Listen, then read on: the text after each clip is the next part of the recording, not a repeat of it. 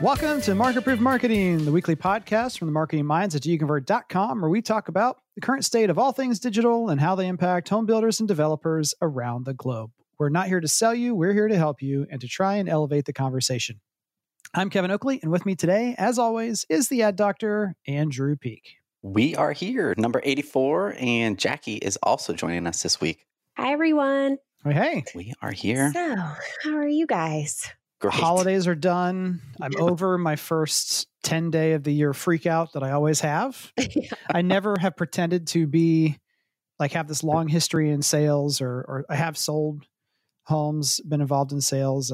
But salespeople love to tell marketers, you don't understand the stress. And it's true, right? That every month, everything you do gets wiped away and you've got a new number of homes that you have to sell. Mm-hmm. And for me, as a marketer, as a business owner, as a human, I get super stressed out, which is why one of the reasons I don't do resolutions, but I do goal setting. Maybe that's just the same thing in different language, but I think that's funny. Yeah, I've seen that. I feel like I've seen that out there. This is a goal, not a resolution. And to me, the only main difference is goals have to have supporting strategy and breakout. Yeah, exactly. Mm-hmm. But I just get super tense because I feel like January 1st, everything that I did if I didn't have pre-sale without fail on the wall behind me, so I would see it when I'm on calls, I'd be I forget that I ever wrote, I should write a book this year. Wait, I've written a book. I just have this weird, the first 10 days, just there's so much of this pent up energy, partly from being off for the holidays, which is good and necessary, but also not my preference. I like what I do. I like staying connected to it. Routine. I get it. Consistency. Yeah. When you feel disconnected from what's going on, that to me, that's stressful. Yeah. You get antsy, kind of hit the ground running. Yeah. So Kevin, you took off. You were ready to go. Yeah. And so it's good. Once I get past the first 10 days, which to me feel like an entire year in and of themselves, then I chill out. I get strategic again, and it's perfect time to start chilling out right before the builder show. Because then you get another break. Yeah, then you great. Exactly. Restart. Break, not break. Anyway, let's jump into story time. Jackie, kick us off. Yes. So I have a quick one today. Ooh. I do a lot of my shopping. I know I've mentioned this before, online, and it's just part of being a new mom and just being busy. And I have a certain clothing website, a retailer that I shop that has very unique pieces, kind of. Now, if you don't name the retailer, people are going to make up their own ideas about where you're shopping. I'll name it because I feel like a lot of women, a lot of girls maybe out there and totally. Yeah. Okay. So this brand is called Vici. And I love that they have special collections that they release. And the really nice thing is there are pretty much a set number of each size. Uh-huh. So when they run out, they run out. And every month or so, they have a new collection. Okay. So it's really cool because then you feel like you're really kind of jumping the gun. When you see an email come through, you get excited. Okay, if this is a collection or a lookbook that you like, you're hopping onto it. And this reminded me of home builders with new communities. And something that I've noticed with retailers that they're doing to create that hype is you, of course, sign up to receive VIP information, be the first to shop, correlates back to joining in to a VIP event that you're going to get that first information of the community. And something interesting that I noticed that was being used as a method that if you are a VIP, an attendee online or that you are given login information and an access code to be able to shop early. Oh, and sneaky. I actually saw this on some home builders' websites. I don't know if you guys have seen this, that if you are part of the VIP list, there is a way for you to log in, that you get a special code and you get access to that. Only that exclusive group of people who have that can log in. Yeah. I feel like that would get a lot of leads very quickly. Right. I'm not going to lie. When I stumbled across that on a certain home builder's website, I was intrigued. I was like, what can't I see? What, maybe even if I wasn't interested, I guess there's that little bit of that human curiosity that's just like, well, well, if I don't have it, I kind of want it. And I thought to myself, even the people that want this special VIP information, I wanted to just quickly ask you if that's a method that you like a best practice, or do you think it's better to just send emails out with that information to the group? Like, do you like that method of having a login and access code for VIP information? I think it's all, what we're talking about really is a question of tools, not strategy or practice so much of, if you don't have that capability, what's the cost for you to do that? How long is it going to take? How often would you need to use that kind of a tool?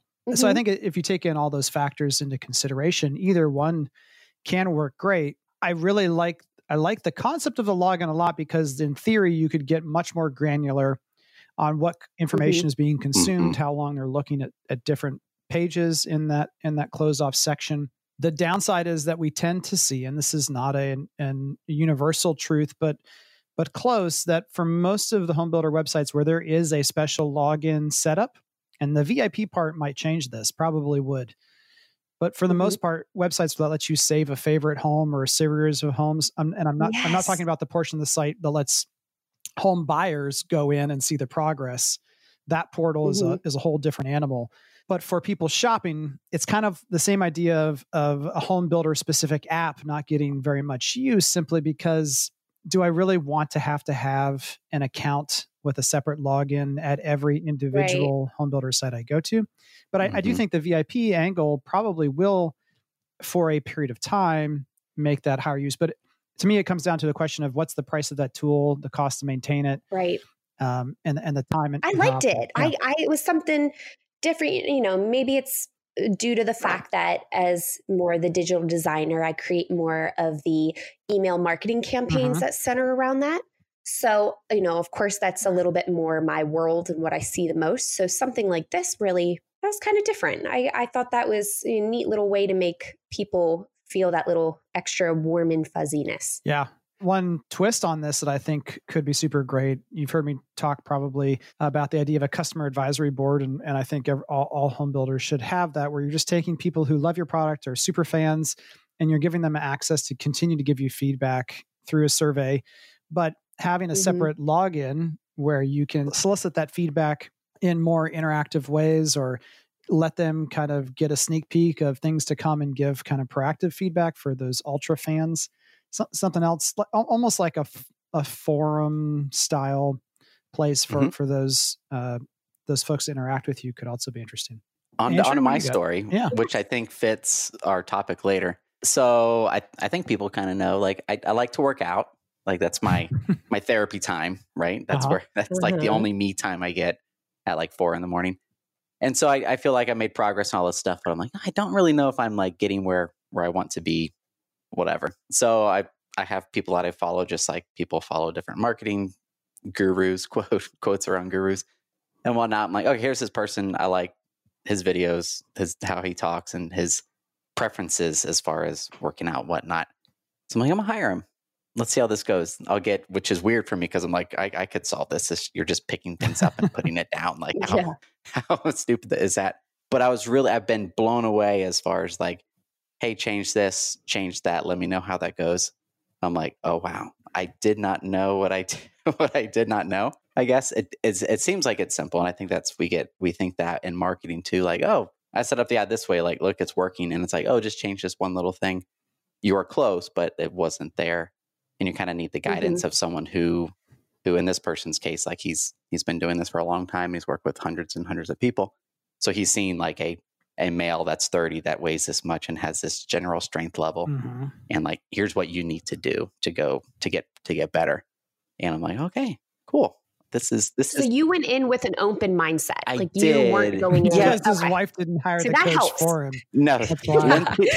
No. She's like, so you're paying someone to tell you what to do? I'm like, yeah. Well, I need to learn, because there's, just like with marketing, there's hundreds of differences, all these different opinions, and how to get from point A to Z is everyone says something different.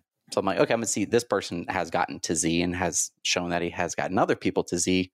Seems like a respectable person. Let's try this out. It's, worst case, it doesn't work. And then on the positive side, as far as like career wise, like me, I'm like, hey, I'm the client. This is really weird.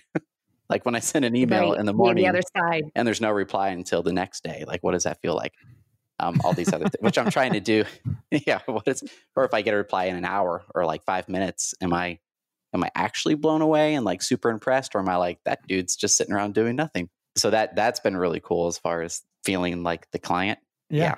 Which just same with like building the home. Sometimes you have to be like, sometimes even if you're, just to even get better at your practice, sometimes it is taking that, step down a little bit to be willing to learn more. Yeah. Exactly. And there's also the benefit of just releasing the cognitive load in theory. You like what you're trying to do.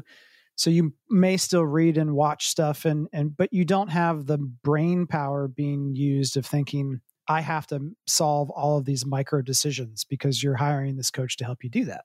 Well, you reminded me of a story time that I had forgotten about, but perfect. I'll throw it in here quickly with my other one that I was planning to talk about, which is this idea of copying and pasting. What you just talked about, the reason you reminded me was you're like, yes, he's telling you to lift weights, to eat stuff. And you could look at that and say, well, he's probably just copying and pasting his normal, what he does with everyone. And there's really, he's just making a couple modifications because I'm in my 30s and this is my goal. But generally his program's probably 95% the same. And so you can look at that with skepticism and say, I don't know if I'm getting what I'm paying for because he's copying and pasting. Yeah. He only did this little thing. One, you're paying for the fact that he has created a process, and the 5% that he's adjusting is literally worth probably 3 times what you're paying him. Exactly. Yeah. So I could talk a long time on this because I'm like, here's what I've done. And I log everything because I'm a nerd. And he's like, okay, cool. And then he came back like a week later, here's your setup. And I'm like, this is quite close to what I had, except like a little bit different on this tweaks, thing. Yeah. But like I've had like a week of doing his setup and I'm like, oh my, like I'm hitting like new numbers left and right. This is weird. And I thought it was close, but really it's that, just like you said, Kevin, that like 5-10% difference, which is has why made a big difference. If you're on a coaching call with me and this happens on fairly, and and we love when builders talk to each other, but we also always say, hey, builders don't always tell you the whole story. So I love that you're friends with this other builder, or your company has a sister company in another market and you're going to copy that idea and try to paste it in your market. I love it. I love all that stuff. But oftentimes, as we talked about before, people don't share the full story, the downsides or the things they wish could have been better. They're always going to tell you the best version of themselves, their Facebook version or Instagram version of what happened. Just the good stuff is what they're sharing. And I was on a coaching call and someone was like, yeah, this company did this and we know them. They're great people. We also happen to work with them. So I do know the full story. And they're like, so we're just they use the words, we're going to copy and paste and do that here. And we're going to get the same results. And I was just like, that's just such a dangerous approach to have to anything, because sure, you can copy and paste the framework, but the specific pieces that are going to be built on that framework definitely need to be personalized to the kind of company you are, the market you're serving, the price point of your product, so many different things. So just that idea of copy and paste is a good starting point, but definitely not the finishing point. And don't let yourself be lulled into thinking that because you're doing the same things that another builder did, is you're going to get those same results, just like your coach. Exactly. I love that. Good stuff. The actual story that I have is about another coaching call that I had this week with someone who they have several different projects, but one of them is a very large, very expensive condo project in a major market. How expensive? Like, I think the lowest sales price is close to $1.5 million. Okay. That's up fun. to Definitely a major market. $4.5 million. Yeah. So cool. These are very nice condominiums in a very desired location, but they are not selling as well as they would like them to be, or as other projects that they might have, partly due to that price. And on the call, they're like, okay, Kevin, what's your magic fairy dust answer? Fix it. It's this ad, right? It's this one thing. And I looked at the analytic data and the CRM data and all this different stuff. And I said, guys, you're probably not, like, I pre-apologized before I gave them my perspective. Like, you've had 30,000 unique people look at this condo project in the last X number of months in this time period. How many more people who are new do you think are in your price range? And so first there's this part of, do we need to just find more people who can afford this? Or do we think that number, the metrics on the site were good? Lead volume was good. Quality is pretty good. But I'm looking at their site for this product, and it is vastly different than the other products that they sell, the townhome products or more simplified approach. There is welcome to the condominium project. And then the other page is basically all of the different variations, and each unit is unique. So there's, 90 units in total in this thing, maybe, or so. Oh, wow. And each one is different, not just because of what floor it's on, but like the bedroom count's different. The size of the family room is different. The amount of outdoor space is different. And like, this approach to how the site is structured and built kills all excitement and energy and makes me feel like I'm shopping in a catalog for a $4 million condominium unit. And I don't think that's how you want to feel, especially we were looking at it on desktop because of the coaching call, but on mobile, this thing is just, you can't filter through that stuff. And you're asking the marketing material to do too much of a complex sales conversation for you. No one's going to just look at that online, click it, buy it. And so we talked about simplifying it. Can we just take 3 or 4 featured units and market them individually? Give them, this is the penthouse, this is the water view, and there's a whole bunch of other ones that are all unique. They're one of a kind. We've got 40 others that we would love to show you more information about. Set an appointment, come on out, take a look. So going way deep into the content level of just 3 or 4, and then using that as the pulling force in to get more traffic and appointments versus trying to just show them all on site. So it simplifies the UI. The emotional excitement of the content can go way up because they're just talking about 4. And the other thing that made me chuckle as we were talking about it is Ryan's, I can't say his last name, Searant. This is terrible that I don't know. You would know him if you saw him. Seemingly super great guy. He's on $1 Million Listing in New York. I've seen it. Okay. Okay. Yeah. He talked at the Builder Show, I feel like last year, or PCBC, one of the two. But I'm connected with him on LinkedIn and watched some of the episodes. House Hunters International is still my favorite. Like, if I turn on the TV, I just by default go watch that. But these other shows are fun too. And all this, we said, hey, if you just took one, let's just say your middle price $2.5 million condominium unit, and you gave that to a realtor or broker, what would you expect them to do to market that unit? And just kind of reframing that, I think helped us all understand, yes, ideally, most of the time, your marketing campaigns would be extremely efficient and you would market the community as a whole and homes would sell. You might have to focus on a couple of inventory homes. But in this case, every single unit in this project, in some sense, deserves its own marketing campaign and approach to it because of its price point. I agree. If you gave that listing to a realtor, gosh, I'm just so terrible with math in my head, but what is that? If let's just do 3 million. What's their commission on it and how much? This is how bad I am. Everyone's like, you can't do that. But that's 90 grand. 3% of that is 90 grand. Yeah, they might spend. Wouldn't we expect them to spend 10 grand on marketing and advertising the property? Absolutely. And not that we want to have to do that. And what I was so impressed by the folks on the call is their excitement level about this was through the roof, and they were making me even more excited about it myself. It was a great way to end the day. Because they didn't have the approach of no, you don't understand. That's not, we talked about what ad can we run to fix all this? There is an understanding of needing to look at the whole equation here. And it's not that they needed to blow up the site itself, but they actually have another template from another project that they can pull over relatively quickly and get this working. And it was just, I don't know what the Sesame Street version of this is what the theme of that story time is. It's just, every project is different and not different at the same time. And without trying to make it very simple, sometimes it is more complicated. Yeah. And what I take away from it is it's not always hey, can a Facebook ad fix this? Can we just change the picture? It's there's a lot more going on that needs to be considered when something that's not working. Yep. And I feel like a lot of it too, Kevin, to your point, why you were so excited, I feel like the first reaction for some people is a quick fix, like a Facebook ad or, something other than diving deeper. I'm excited to hear like if once that gets switched over. Well, there's no doubt that it's going to have a big impact. If nothing else, there's nothing else really to see. So they have a sales environment, but the first people in this project aren't going to move in until I think they said like the end of September. And so the ones that are not sold certainly are some other level of priority. So like, does it make sense to spend $15,000 a month right now, pushing this idea of as a whole, come pick your unit versus, I mean, you're going to have to spend that money on better content to get people emotionally excited to want to take the next step to come talk to someone in person. All right, let's shift over to the news.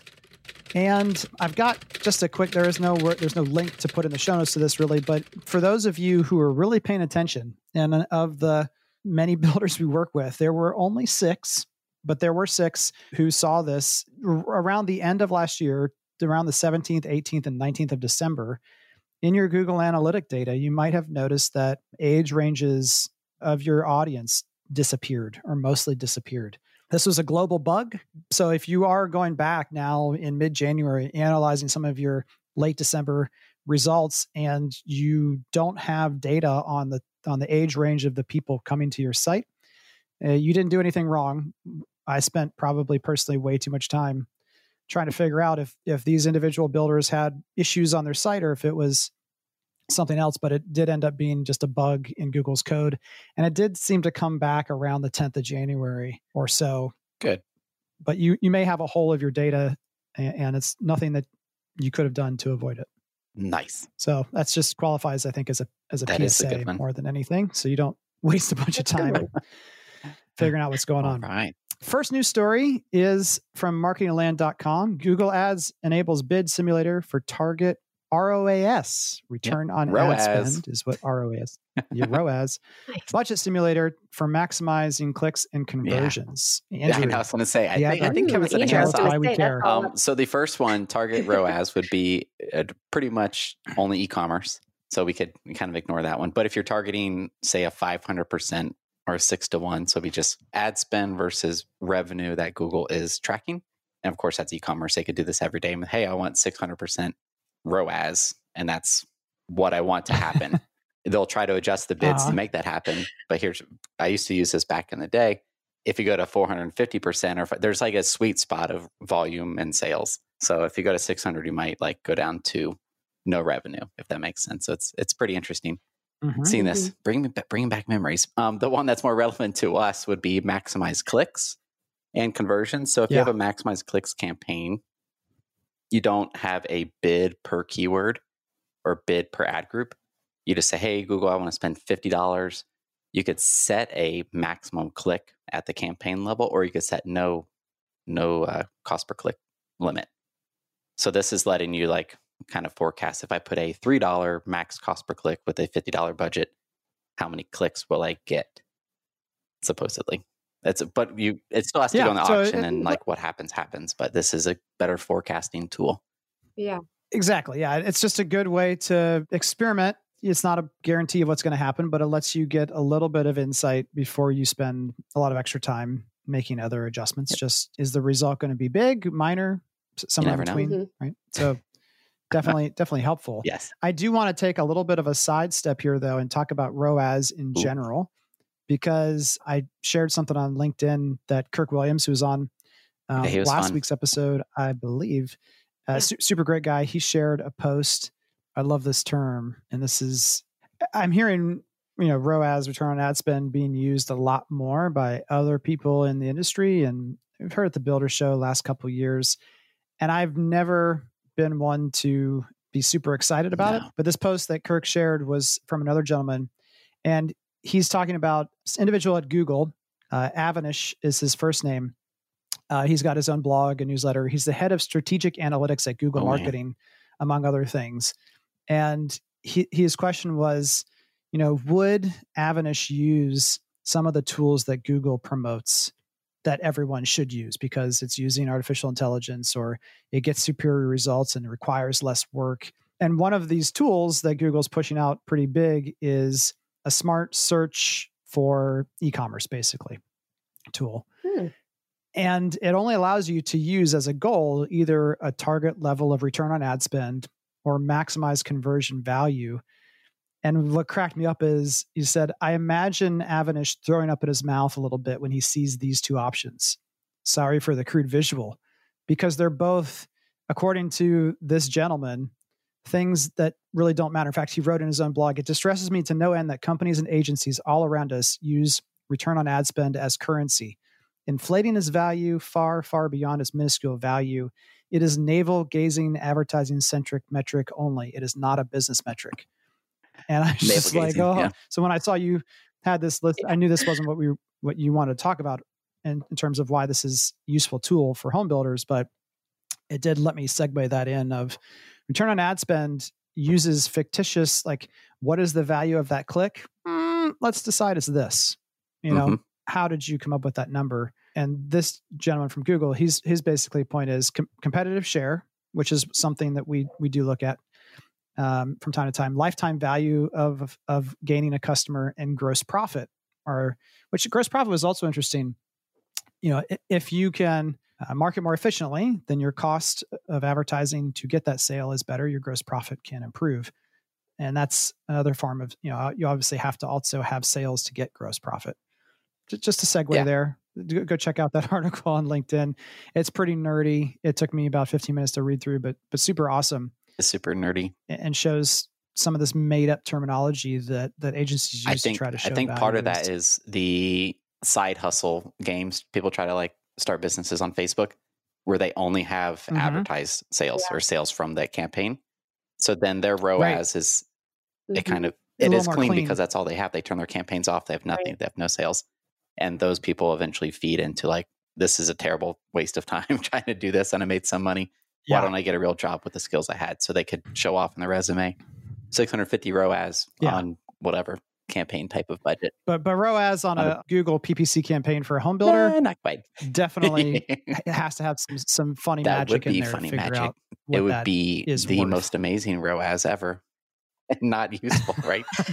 36,000, whatever per month per year, and X amount of revenue. It would look amazing. Yep. Okay, next one from Forbes.com, which I got another email. It's still on sale. If anyone wants to become a Forbes contributing author, you can do so for the low price of, I think, $2,000 now. A year? Okay. So every time Forbes is ever mentioned, we're going to have to talk about that, because this is another Agency Council. Forbes Agency Council article. However, it's got some interesting stuff. And the title of the article is, who is on TikTok and how can brands reach them? My guess is the way they can reach them is by hiring Nick Bruker or his company. He's in Pittsburgh, so there's the plus, right? That, which is good. That's true. Some interesting things about what kind of content's being pushed out, who's on the platform, challenges, and how influencers are using it. And any particular takeaways that you guys have from this one? So I re-downloaded TikTok again, and then I immediately deleted it. Yeah. It's just like, so I'm just not a fan of like the type of content, but that's just me. But on here it said that audience. So let's talk about that for a second, because the type of content is completely different. Like when I talked to someone else who had it, they're like, "Oh, all I see are comedians." I'm like, or someone said, "All I see are Trump and political stuff." I have never seen anything political on TikTok. So I went in my searching life. around. I haven't seen political, but I went searching around because there's a default content where I'm sure they know a lot about you that you don't know they know about you based on whatever. They know I'm 30 and I'm a male, so show me this stuff.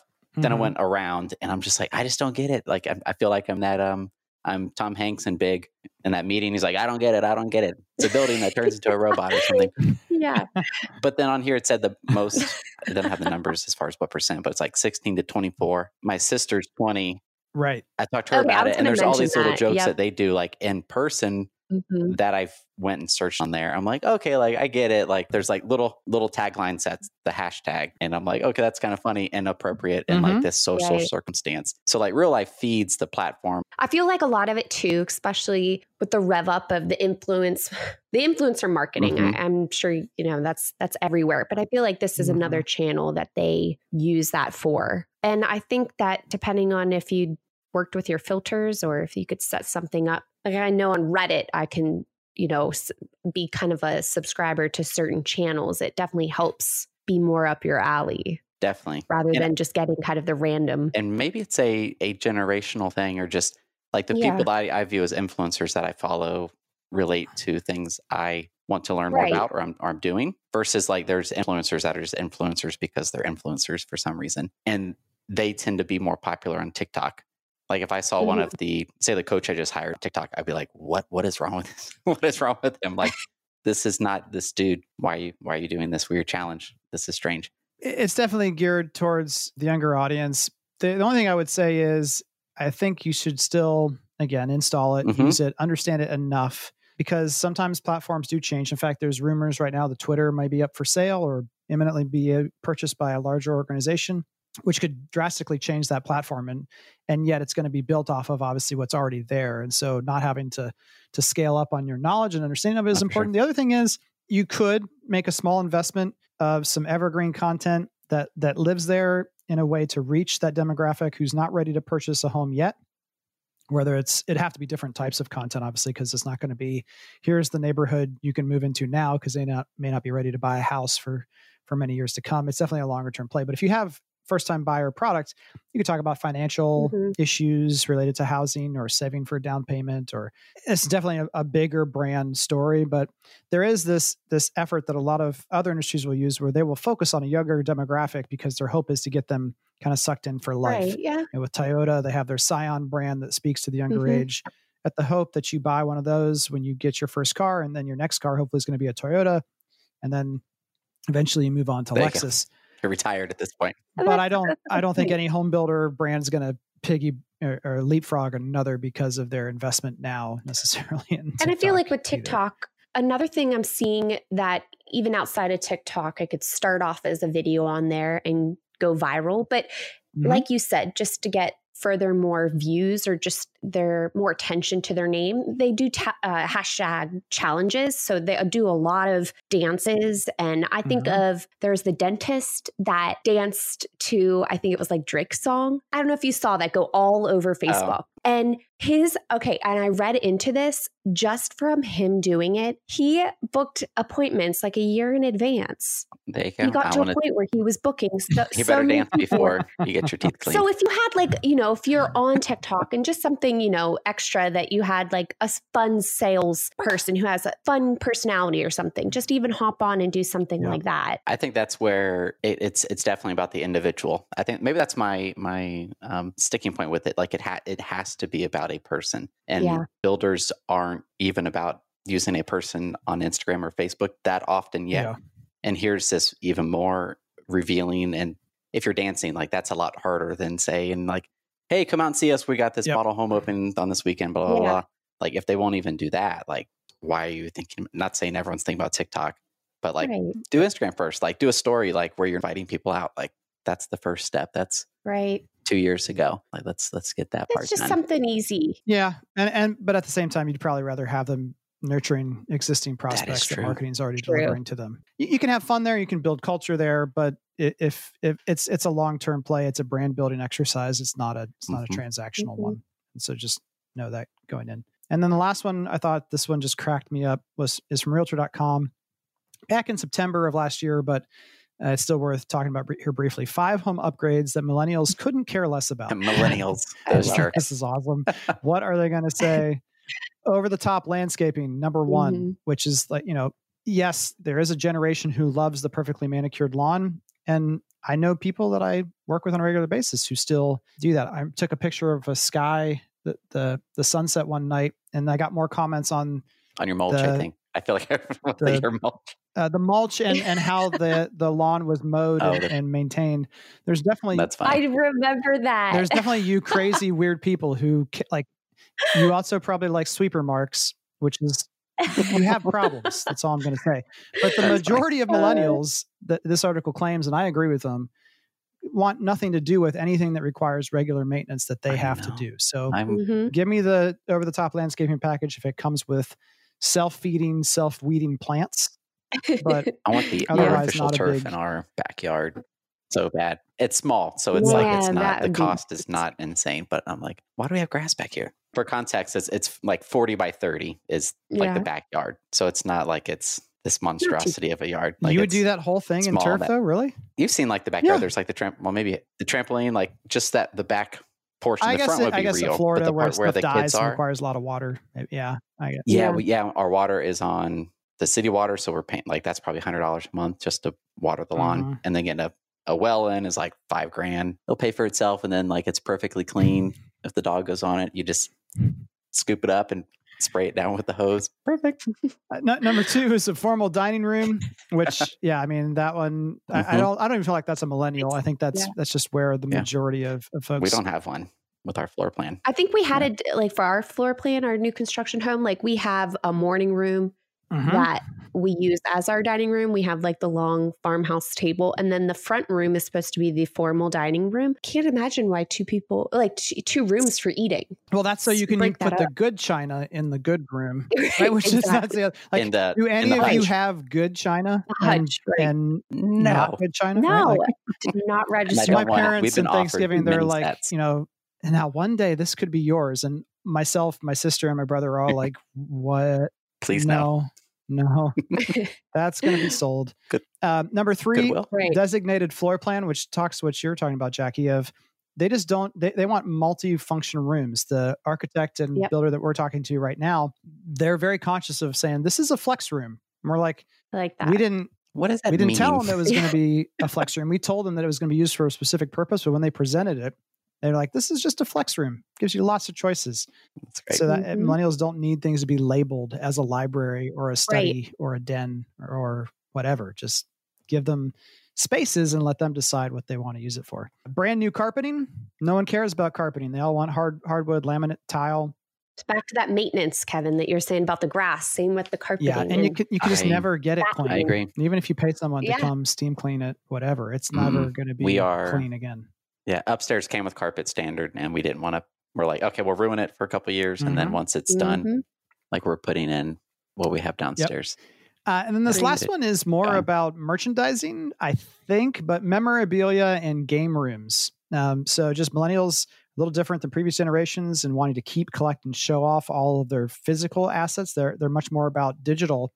And so this also just speaks to why the smart home stuff is so important. It's not necessarily that there's a particular feature or function of the smart home, but it's basically telling a millennial, we get you. We know this is important to you to feel connected, to be connected digitally to everything, home included. So I just thought that was a fun little list.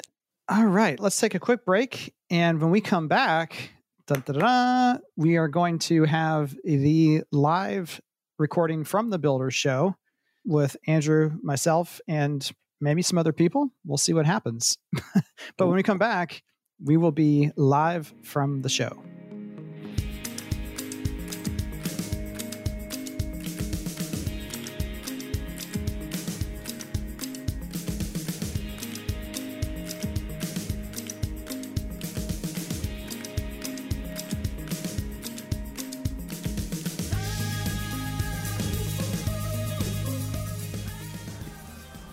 And we're live from the Builder Show 2020. We are. This is great.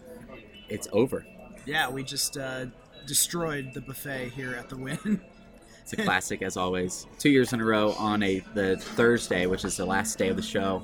Just Kevin and I. Becca was here last year, but it's nice and peaceful. It is awesome. I didn't eat in the last 24 hours, so I'm not, no exaggeration. Yeah, I don't know how you do that. I think I've eaten like 6 times today already. It's always like pure, 5 o'clock. Pure adrenaline. But yeah, they have she said 15 different stations here. I think I only made it through 5 countries. Yeah, I did 3 countries and then dessert, and I think I might do dessert after this again. Favorites? Well, we should work backwards from the beginning. So from number 3. Number 3. Favorite takeaways or sessions or speakers. Ooh. Number 3, I would say, would be gentleman from Harley Davidson. Were you in that session? I was not. So they had, I think he was a former CMO. Now he has his own consulting firm. But he was talking about the classic, does someone put a tattoo of your brand on their arm? Because they do for ours. They do for Harley. That's for sure. There's also gangs for that brand, sort of, in some aspect. Or you need that to be in these, like a club. Gang is not it's not the right word. Right. Club, they're just clubs. No big deal. But he did a really good job of describing that the product is not that almost their fanatical focus on thinking that the product being amazing was what made them successful, and then they went bankrupt, and they had to realize that it was really focusing on the customer and creating community around the product. Community, more important. Yeah. And one of the favorite points I think he made is the word they. When people talk about your company and they say they, like they are jerks. They're really nice people. They have some feeling about your organization, whereas Amazon, and we've talked about this on the podcast before, Amazon is like a non-human company. It's faceless, yes. They don't do anything. They don't. Amazon ships me stuff, but I don't use the word they. So his main point was try to make a positive they connotation with your brand. And that was kind of proof that you were heading in the right direction. But he was my number 3. I'm trying to think. I feel like my brain is broken. I really enjoyed the sales rally, and some of it is things people said. I have my favorite one I'm saving for number 1, so I'm trying not to say my favorite one. Yeah. Things people, it's really the opposite of what they were pushing. Just made me realize that sales and marketing is quite different, and you really have to, whatever you value is what you'll learn and progress on. And this ties back to on the way over here on my 5-hour flight, started a new podcast. I forgot the name of it, but it brought up to like why people excel at certain things, and it's really what they value at that time will always be top of mind. And so you don't have to like give yourself permission. You don't have to like commit to anything. It's just whatever you're valuing at the time is going to be the most important thing. So if you're wanting your I feel like you're saying value in a nice way. To me, I use the word obsession. Like I just become value obsessed, micro obsession. Whatever priority, I guess, could be another word. Like this way off the rails. Let's do it. Okay, so, off the rails. Did you ever go through phases when you were in high school? Or I go through phases all the time. Yeah, I'm still going through phases. Yeah, you're right. I'm probably lying to myself. I'm still going through phases, but I would watch nothing but the Food Network on television for a year and a half. You get obsessed at a time. Yeah. Right? And I don't feel like I do that quite as much, probably just because I don't have as much time. House Hunter International. Well, that's not an obsession. That's what everyone escapism. Should do. If you're in this business, you should be regularly watching. For those of you who don't remember, the reason is because if you're in this business and you can't watch an episode of regular House Hunters and correctly, like you should always know which house they're going to pick based upon what is a better value for the money. But not having the context of what a home in India should and shouldn't, like what's normal there. That's my favorite part of it. But I would just develop I could become super obsessed with food. Yes. I wouldn't even cook it. I was just like, you want to see it cooked. I watched every Good Eats episode with Alton Brown 10 times. That's a good show. That was edutainment. Is that the word? Exactly. I remember him. Okay, sorry, continue. Okay, so the point of that is I think it's just like this realization that I had, like whatever your priority or obsession is, your value is at the time, is going to improve regardless of what session you go to, what you're reading about. Like it is going to make progress. Molly from Group 2 at the sales rally talked about 20% better. And I'm like, you just have to, based on the podcast that I listened to on the way over, I'm like, if you just make it your priority, you will get better. But the hard part is like, which metric? How do you make it your priority? Well, it's like 20% you can't just make it. As a generality or just in sales, but better. It's a broad word. Any metric on its own doesn't stand. So 20% more sales, but then less profitable sales. And how say marketer get 20% better? That's the hard part. I think maybe that's the hard part with marketers because it's not. We don't have this quota to hit or commission to be chasing. We just have to be better. Like I did talk about that at the beginning of my session on Pre-Sale Without Fail of just this, what is a marketer's responsibility? It is to get sales and revenue, even though we're not the ones bringing the cash register or making that sale. We're bringing them to the cash register, kind of. We're doing everything, but still ultimately accountable for it, and that's that uneasy tension between the two sides. But this is a good question. We're going sideways here. Do you think marketers should have some type of commission structure with home builders? when people ask me about bonus programs for like a VP of marketing or a marketing manager, I do always encourage at least 1/3 of that bonus to be based upon sales results. Okay. At a minimum, because otherwise it sounds. I feel like it forces a disconnect if it's not tied to that. Like there's no I'll get my bonus anyways, even though the sales were down. Well, exactly. That's weird. That protects you from creating this scenario where, I brought you 10,000 leads last year. Didn't like them. What do you expect me to do for it? So, I do think that's important. But you're right.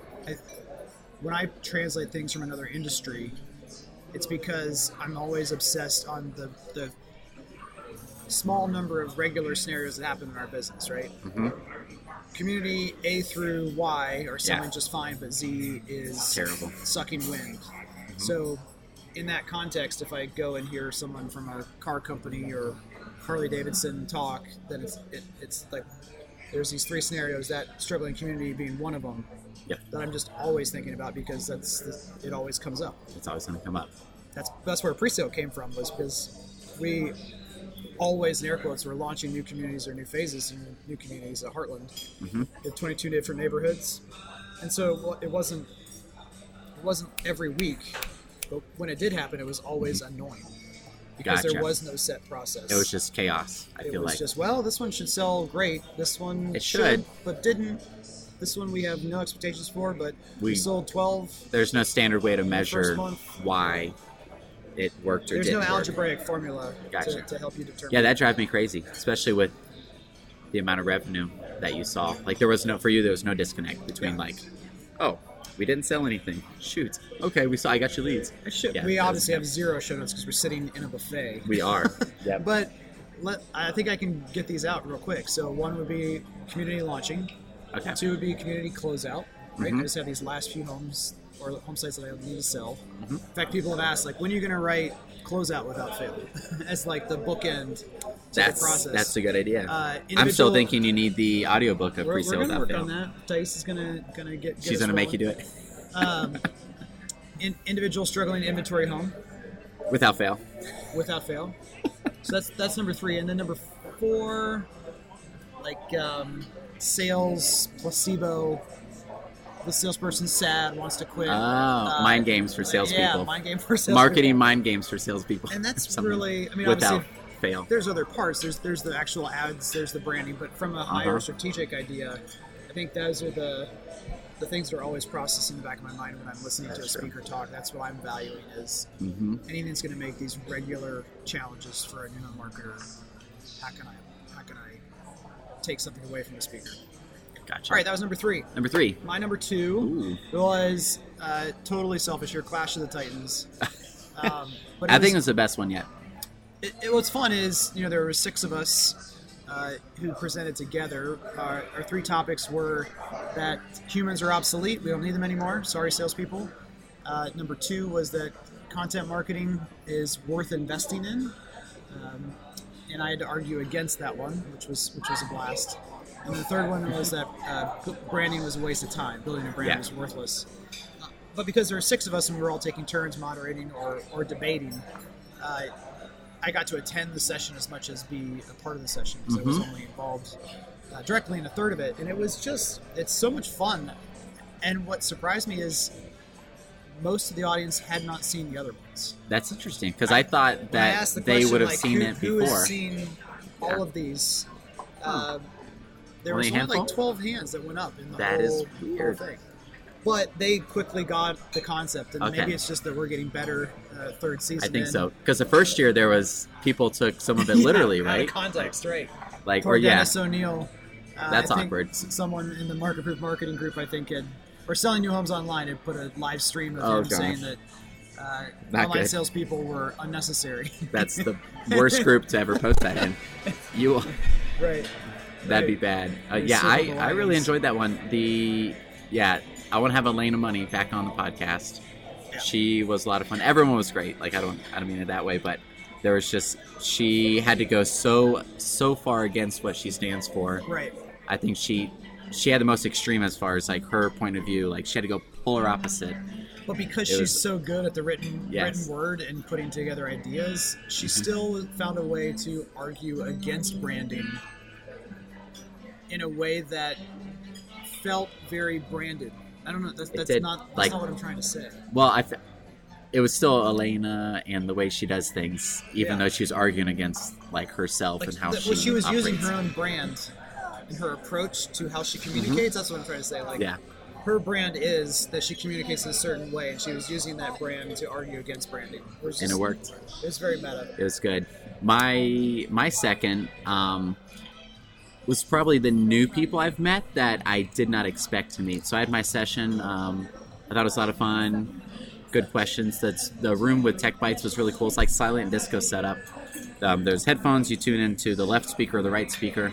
And I thought it was cool. I think they should bring it back. We could have said that was the worst thing, only because I think people perceived it as being bad. The expectation was weird, but afterwards, like I think people really liked it. Yeah, no, I think it worked. But the whole first day of the show, everyone was just like, "Have you seen this room? Have you seen that? It's weird. It's almost like, have you seen that color TV? Have you?"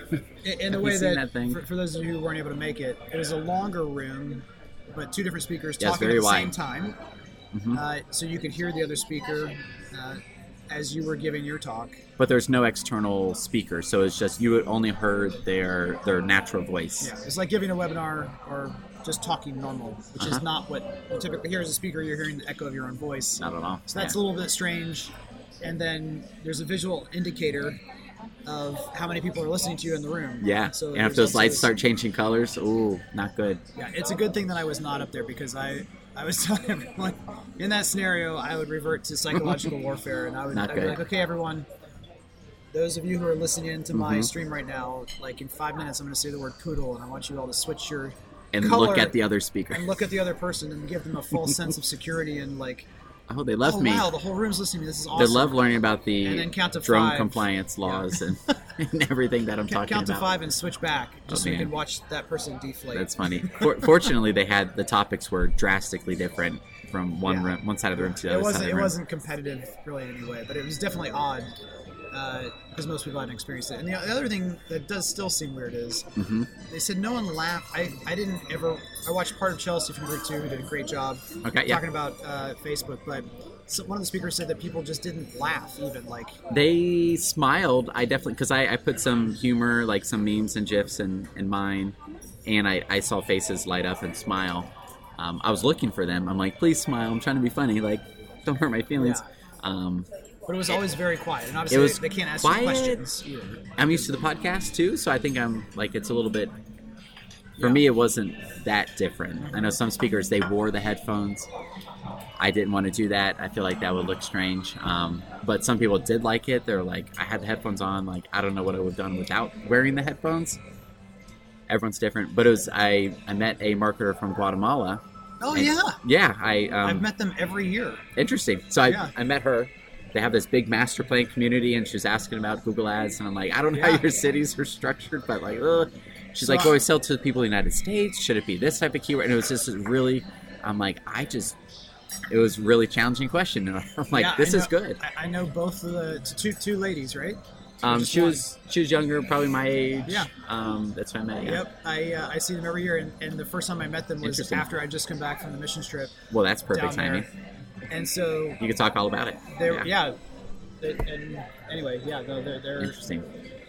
And it was, I guess the other number 2 would definitely be just meeting everyone who was listening to the show. It was funny, day one. You and I were just talking in Sales Central, and someone whipped around and was like, I feel like I'm listening to the podcast right now.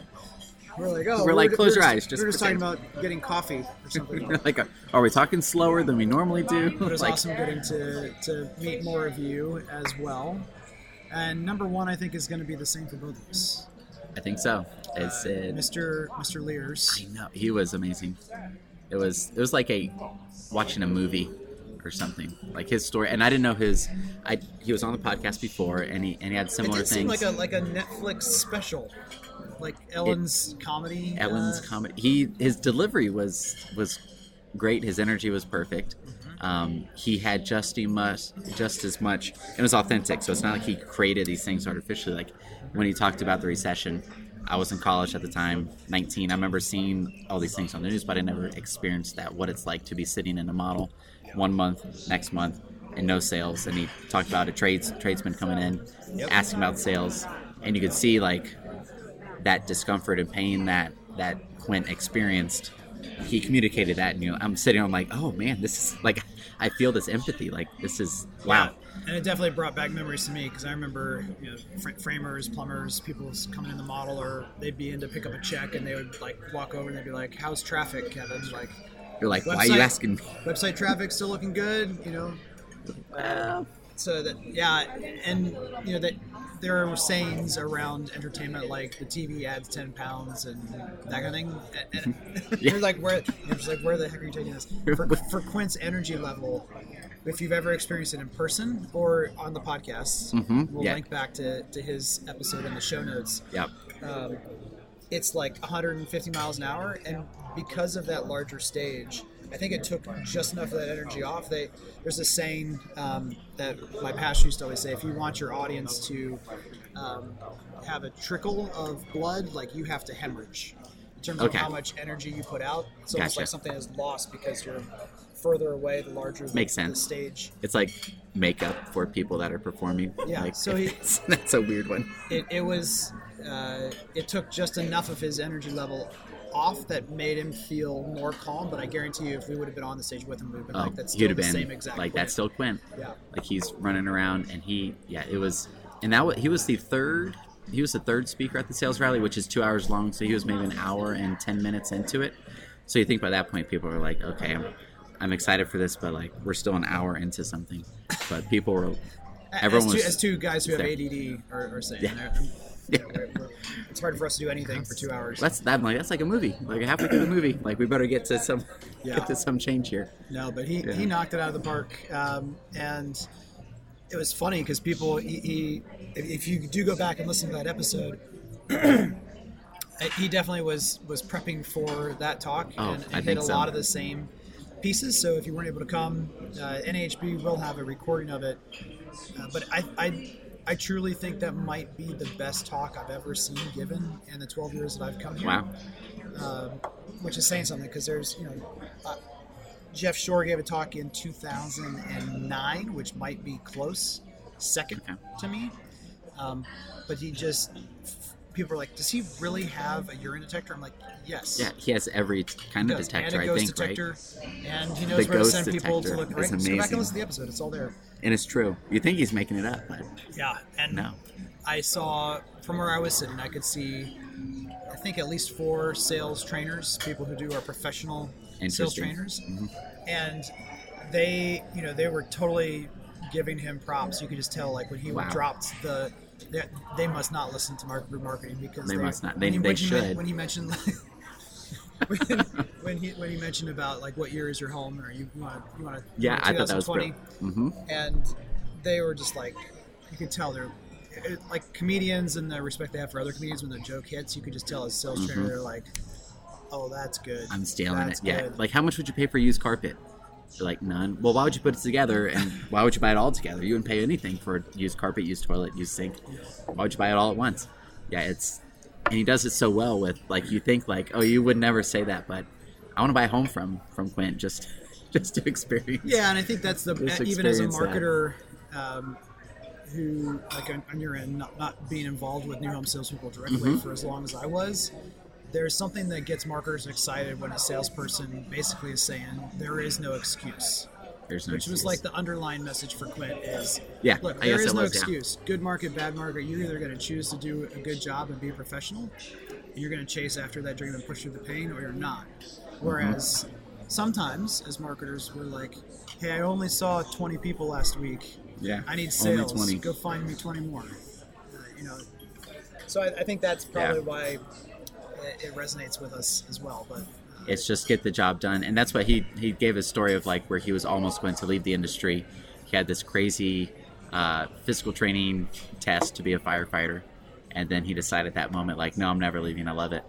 And then he came back and decided, hey, I will be great. So he valued that. Like that's Well, being a firefighter wasn't his dream. He just needed to make money. Wasn't his dream. But he met the guy who that was his dream, was to be a firefighter.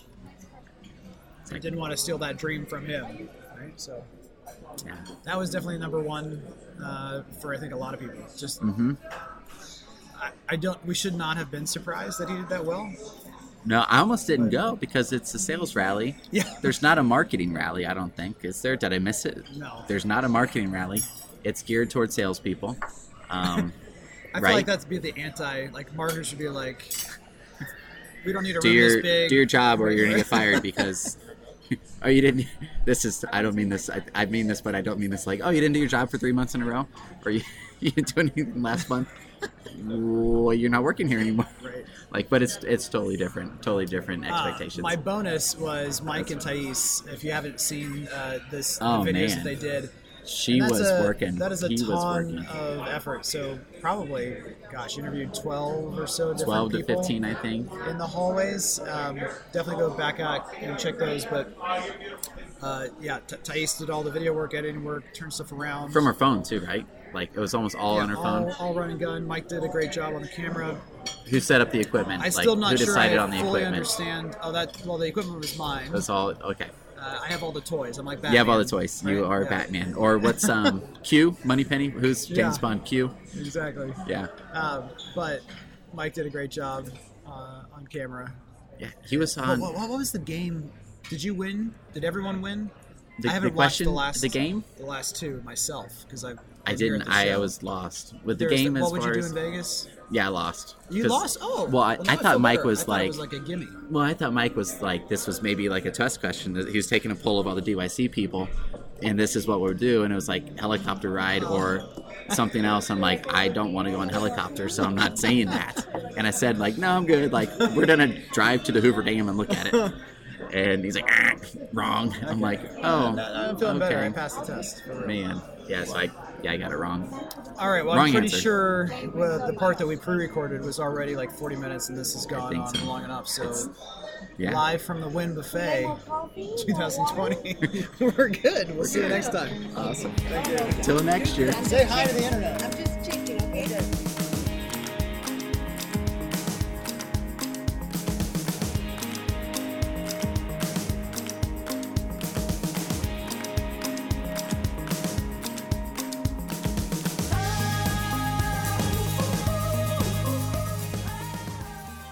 And we're back. I'm going to pretend like that was an amazing live segment you just heard. I imagine it was because it was live at the show. Andrew, you were there. Yeah, it was amazing. Great guest. It hasn't happened yet. But here we are. We're back in the time machine. And let's read through the answers to last week's question of the week, which was, who's going to the Builder Show? If so, what are you looking forward to seeing doing? Holy cow, I thought I kept up with this. There's really 28 different comments in here. Well, some of those conversations really went, not about this. It was, shoot. We'll highlight a few here. Martha Clifford, seen all my builder friends, of course. Networking is great. Beth Ann, seen favorite marketers from across the nation. Martha snuck in the good part. I'll sneak it. That we can ideas that we can actually execute. I think that's good. Oh yeah, from Martha. Yeah, she's sneaky. That should have been all she said. Right. Yes, and the smiley face, which means she's in on the joke. That's always our thing, is just making sure you can actually do something with what we're talking to you about beyond, hire us or hire somebody. Beth with Stylecraft says also she prays she doesn't throw up on stage. She is presenting her first session in person this year. I think with Dennis O'Neill and Megan from O'Neill Interactive as well, I believe. She'll do awesome. She's a true marketing unicorn. Erica Lockwood, I'll be there. Meredith Oliver, Kim O'Quinn. Andrew, you're going. Good to know. I'm going. Sarah Williams from Lasso ECI. She also threw in there that a waffle is just a more considerate pancake. It's like, here, let me hold that syrup for you in these convenient boxes. Oh, I love it. You've been lied to, because those boxes, you just try to spread butter evenly on your waffle, and you tell me how long that takes you. Unless you put like a butter square in each piece, right? That's one way. That's terrible idea. That's true. It's a lot of butter. Can't get the syrup can't soak into the waffle properly because of the fat layer that's created. That's true. Kevin Weitzel, we'll see you there, buddy. And he also started a thread on shoes, which then I think that took most of the rest. That was a lot of comments. So we better see some new shoes. Yeah. Angel McKay and Beth Phillips had to cancel last minute, but oh no, that's okay. We'll see you somewhere. Exciting. It'd be an awesome group. And this week's new question of the week, Jackie, you want to read that one off? Yeah. So this week's question is, what do you do to constantly improve your craft? And that's a lead in into what our question of the week will, or our 360 topic of the week will be coming up here soon on one of the upcoming episodes is, just how do you stay sharp? How do you, from an education perspective, career advancement, just improving yourself and your department? Are there courses, conferences, books, blogs, YouTube channels, all that stuff? But what do you do to constantly improve your craft? If you want to share some of those resources, I do have a recommended kind of core reading list, and we can go through some of those books. But let's on that episode when we talk about career advancement, personal growth, all that stuff, we'll definitely go through that list and add your own too. In the meantime, there we go. Cool. All right, that'll do it for this week. Hopefully we saw you at the show and you came up and said hello. Looking forward to seeing a lot of you guys there. If you're on your way back, safe travels. We'll see you next week. Thanks again. Thanks. Bye.